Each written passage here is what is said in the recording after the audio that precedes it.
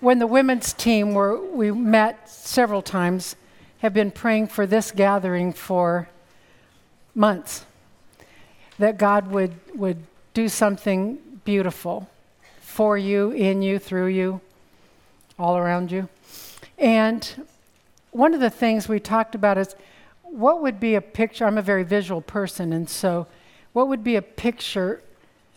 What we wanted you to know was that whatever you walk in with, whatever your life looks like now, you may be in the middle of a family breakdown where your kids are older and they don't like you, or you don't like them, or whatever it is. It could be financial, it could be health.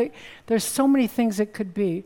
But whatever that is, sometimes we feel lost and we don't know which way to turn. And I think it's Elisha, I should have looked it up, but I think it's Elisha who, he and his servant were like, things were really bad, and the servant was petrified, and Elisha says, God, would you show him heaven's armies? And God did. Showed him the chariots and the angels that surrounded them that would defend them. And so it's going to get really dark in here for just a few seconds. And that's what it's like in life. Don't anybody go anywhere, just stay where you are. This is what it feels like sometimes, doesn't it? You don't know where to go. You don't even know who's close to you. You don't know who is you can lean on. It's this dark. But God, I pray that just through our lights, God, would you show us what it looks like to have heaven's armies, to have your presence, your goodness surround us. That it's who you are that is our rescue. It's who you are that is our hope. It's who you are, God, that surrounds us in ways that we can't even reach. And yet you surround us. And this evening, if this would be the picture you carry in your darkest places, God is surrounding you. And he loves you beyond measure, beyond words. So ladies, everything else that happens tonight, may the presence, peace, and Holy Spirit of our loving God well up within you and go with you. God bless you. Okay. Rory told me I don't look very good in green lights, so I said, give me some good light then. It's like, I think he meant it in a loving way. I love you, Wowie. Well, this is an interesting season for me. In 10 days, I will retire from a job that I've held for almost 29 years. And I was a volunteer in a lot of ways prior to that. So having served this church so far, I'm not going anywhere, so far, for about 43 years. And it is my home. It is my church. You are my community. You're my family. It's like, I wasn't sure you could retire from a church. I didn't know if that was bad. But I feel like God said, okay, you can. It's time, like that. And I feel very positive about it. It's good. I think if I were moving or leaving CA, it would be very traumatic for me. It's not, because I'm still here. They won't pay me to go to church anymore, but I'll deal with that. Then in 49 days, I will turn 70. I know. Yes. Now, there are few people who would be foolish enough to do both of those things so close. I've never been a planner. It's not, I'm not strategic. Cheryl will testify. You can ask her. I'm not very strategic. But being given this opportunity, like both at the age that I am, but also the years that God has called me to pastor, be one of the pastors of this church. And having walked with him so long also, it's like, what do you talk about? Behave yourself? I don't know. It's like, and so as I prayed about it, it's like if I look back at my life, what's a defining truth? And there are probably several in different ways. But what God brought to mind, what it really comes down to is this: obedience. Not the feel-good message of the year probably, but obedience. And as I look back over my life, all of the key junctures, crossroads, hardest places, those that I would call the valley of the shadow of death. My death, somebody else's, whatever it would be. The near death of a marriage, all of that. Obedience, it always came down to obedience. That's what God asked of me. And sometimes it was wretchedly difficult. Most of the time, I would say it was wretchedly difficult. Often it was confusing. You want me to what? It's like, I couldn't figure that part out. It was always a challenge. In John 14:5, it says, if you love me, obey my commandments. Now, he's not just talking about the 10 Commandments, because this is in the New Testament, where Jesus has given a lot of other things for us to consider in obedience. If you love me, obey my commandments. It's a lot easier for us to say we love him, and then we do what we want. But he said, if you love me, you act like it this way. In 1 John 2:5, it says, those who obey God's words truly show how completely they love him. That is how we know we're living in him. And I don't know what your testimony would be, and by that I mean like what you would say you believe about God, what you want others to believe about your faith. If we're not walking in obedience to who God is and what he says, we're not living in him. And all of the blessings we sang about tonight, all of his favor and love. Now, his love doesn't change no matter what we're doing. But when we want to live in him, we want to live in the fullness of what it means to live in the love and purposes of God. It can't come without obedience. It's like your family. Can you imagine the chaos? You've probably never experienced this when kids disobey. My youngest grandchild is a little girl who just turned 2. And she is fabulous. She's cuter than your grandkids. She is so cute. And she was over the other day, and in my house I have stairs that go up to my bedroom, and she's allowed to go the first 2 because then she can do the light on and off, and she likes to do that. She's up about step 4 or 5 when I see her. I go, Katie. Now she's got her back to me. Katie, listen to Grammy. She doesn't look at me. She turns down, sits down with her head down, puts her arms on the stairs and goes. The whole time I'm calling her name. Doing this. That's not obedience. Just so you know. And it creates a certain level of chaos and correction that robs me of joy because I don't want to correct her. But I also don't want to live with her if she's never corrected. And so there you find this. Well, it's kind of like that with God. The reason that obedience matters, the reason that he calls us to it, is because that's our best life, even if it's hard. Eugene Peterson has a book title, and the book is good. The title's great. A Long Obedience in the Same Direction. And after almost 70 years, I can tell you the best parts of my life have been the ones that were part of a long obedience in the same direction, and that direction is toward God. So I want to talk just for a minute about obedience. And a few things just to tell you about. Now, we could do a 10-week series on how to hear the voice of God and know what to obey. That's not what I'm talking about tonight.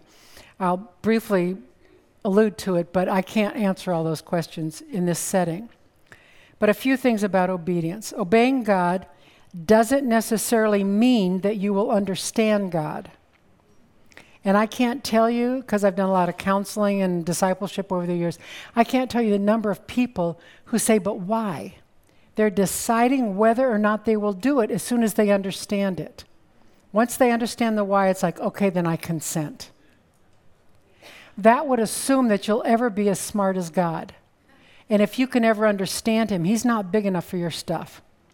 He's got to be bigger than us. His ways are so far above our ways. His thoughts higher than our thoughts. That's the truth, and that's why we have hope in him, because he knows more than we do.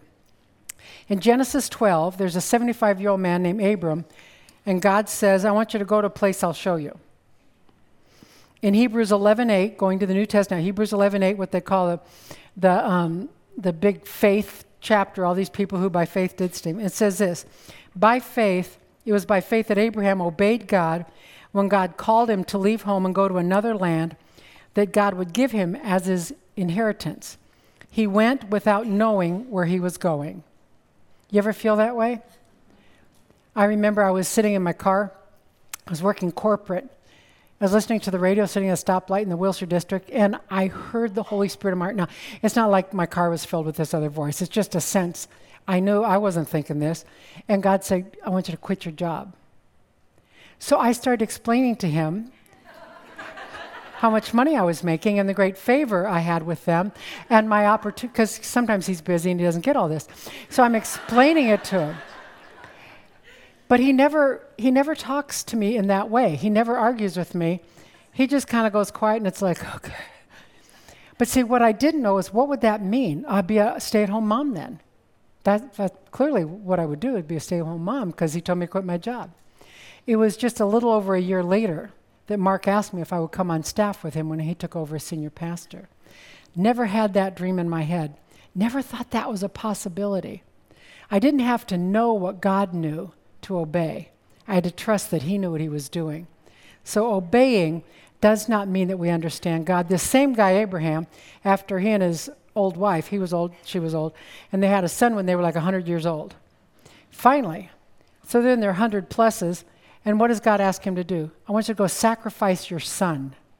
Now that didn't mean like when Samuel, the prophet, was a baby and they took him, says, no, the priest can raise him and he'll serve God. No, this was a sacrifice like a ram, like an animal, kill him. God gives and God takes away. This was literally. So what does Abraham do? He obeys. God stops him before he kills his son. He couldn't understand, God, why would you do this? It doesn't make any sense. God wasn't testing whether or not, like, Isaac would be dead. He was trying to build something in Abraham. Abraham didn't understand God, but he chose to obey. 1 John 2, verses 3 and 4 says, we can be sure that we know if we obey his commandments, that we know him if we obey his commandments. If someone claims, I know God, but doesn't obey God's commandment, that person is a liar, not living in the truth. If you just say you love him and you're following God, obedience, you don't have to understand him. It's obedience. We obey. When I was, when my husband Bud and I, if you've been around, you know about Bud, but Bud and I were married 39 years, and about the first half were quite a challenge for us. And it got to the point where the decisions I was making was about who I wanted to be when the marriage ended, because this sucker had no hope. I don't mean Bud, I mean the marriage. And so it was, I thought, I'm going to pursue God because of who I want to be when the marriage ends. So I just started pursuing God. I prayed, God, teach me to be a wife to this guy for as long as he's my husband. Really faith-filled prayers like that. And at one point when I couldn't hardly, Bud and I were just at such odds, and I just said, God, tell me what to do. I don't even know, tell me what to do. And God, by his Holy Spirit, spoke to my heart, and he says, I want you to die to yourself. I said in stronger terms than this, I'm sorry. What do you think I've been doing for the last 15 years? I can't get more dead. I'm shriveled up inside. I was so desperate. And again, God doesn't go back and forth. He goes quiet, and it's like, fine. I didn't understand what God was saying. All I had was obedience. So I started, well, teach me. And he did. He asked me to do really hard things like take Bud's hand in church. That was hard. Whatever he says, you know. So the first thing is simply this. Obeying God doesn't mean you have to understand him, because you probably won't. Second thing I want you to know is that obedience counterintuitively leads to freedom. When you're talking obedience, it's like, well, that's like being a slave of some sort. But obedience leads to freedom, and only in the realm of faith and grace can that be true. In Romans 6:16, it says, don't you realize that you become the slave of whatever you choose to obey? You can be a slave to sin, which leads to death, or you can choose to obey God, which leads to righteous living, which leads to freedom. Obedience, it doesn't seem like it should, but saying yes, bending a knee, all of that leads to freedom. It's for freedom's sake that Christ has set you free. We were created for freedom. And we think obeying God's laws robs us of freedom. That's what our culture tells us. You're just obeying the church. That robs you of freedom. Only in Christ do we have the freedom to say yes or no to the things that want to destroy us. Without him, we don't have the power to say no to anything. We see it in our culture all the time. Obedience leads to freedom. I had a friend who, this eons ago, it's nobody in this room. Don't start looking around. She was on a leadership team with me, and she was one of those people that knew how to say what she was thinking. And in just a few words, she could just say it. And she did it a lot. And I'm you know this, I'm really gracious, I'm patient, and in small bits, but apparently I accumulate things. Who knew? And so at one point we were talking, and she says that I said something back, like funny. And the problem with somebody who, with like a smart aleck, I was trying to think of a nicer word, but that's really what I am a lot of times. The problem with somebody like me in that is that we will do things, and you get kind of an excuse if you do it with humor. Because if they get offended, it's like, I was just kidding. You're so easily offended. It's like, well, it created this schism, so I was just waiting for her to apologize for all the death by paper cuts that I'd suffered at her hand. So I was telling God, you know what I feel like the Lord told me to do? You know. Why don't you go apologize? I'm sorry. Wrong phone line. You need to be talking to her about this. It's forgive a friend who has hurt me. I have to ask for forgiveness. Obedience leads to freedom. And that's exactly what it did. It didn't matter who was more wrong. My goal wasn't to be better than her, bigger than her, be more right than her. All said and done, I wanted to be more like Jesus. And that's just not an easy path. Wasn't for him, and it sure as heck isn't going to be for us. Third thing, God asks us to do what we can so that he can do what only he can. That's why obedience matters. And it's all through the Bible. Back Israel, remember God told them to march around Jericho, if you know that story, in Exodus, and tells them, or Joshua, and tells them to march around 7 times. Why? That's not a good battle plan. Nobody does that. But he asks them to do what they could do, and then he creates on the 7th day, when they yell at the walls all fall down.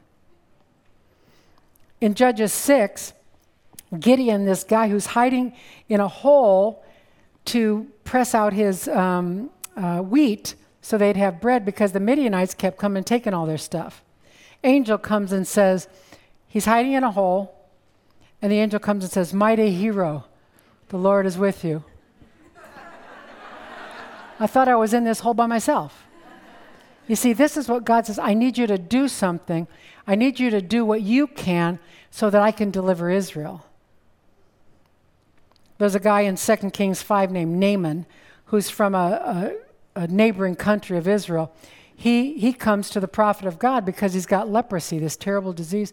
And the prophet of God tells him, go dip in the Jordan River 7 times. And he goes, I have better rivers in my country. That's a muddy river. He says, your choice. He was going to go home. Finally, his servant says, it couldn't hurt to dip in the Jordan River. He was totally healed. See, God asks us to do things that we may not understand, that don't make sense to us, that don't feel like freedom. But if we'll do what he says, then he can do what only he does. In John 2 is the story of the wedding at Cana. And Mary, mother of Jesus, they ran out of wine, if you know the story. And Mary tells the servants, whatever he says, do it. So Jesus says, go make some wine. No, he says, fill up the water jars. Why? Because it's what they could do. Had they not done it, it's not that Jesus wouldn't have still made wine. I don't know, he probably would have. But had they not done it, they'd have missed out on being part of the miracle. They got to see it up close. The servants got to see it closer than anybody else. They knew where it came from, where a lot of the wedding guests didn't. Ladies, if we will be obedient, whatever God says, whatever he says, do it. Just do it. Do it. Whatever he says, do it. Because he knows what he's doing. Just obey. Whether it's something in God's word that he's telling you, if it's through a song, if it's through that in your own heart, if it's through the people of God you trust, and they're saying, no, I want to discern with you, whatever way that you hear God, and just, I would say, just pray and choose to be aware. Say, God, speak to me. I'd love to know what that feels like. But just obey. Just do it. Do it afraid. Do it with attitude. Do it hesitantly. You don't have to be glorious. You just have to be obedient. Just do it. I have never, ever regretted an obedience, no matter how difficult it was. I may have resented the heck out of it beforehand, but once God did what he does, it's like, oh God, thank you. Thank you, because I'm not as willing as you are, but thank you. And I have always only regretted not obeying, whether it's by avoidance or outright disobedience. I have never regretted obedience. I have always regretted disobedience. Obey God's word. Obey God's voice. Obey the life, the people, the influence that people around you who trust and love Jesus, that they would put in your life. Ladies, whether you are 20 or you're 90, it doesn't change that. Whatever he says, just do it. God, would you hear our prayer? We offer this to you. Come, Lord, I pray. May we learn to hear your voice so clearly that we have one choice, obedience or disobedience. That's it. That's our big decision. Lord, you are good. May your voice become so familiar to the women in this room that we can hear you for ourselves and for others, and be a group of women who are obedient in every possible way. That's a big ask. It's a really big ask. But we ask it because we trust you, and we do so in Christ's name. Amen.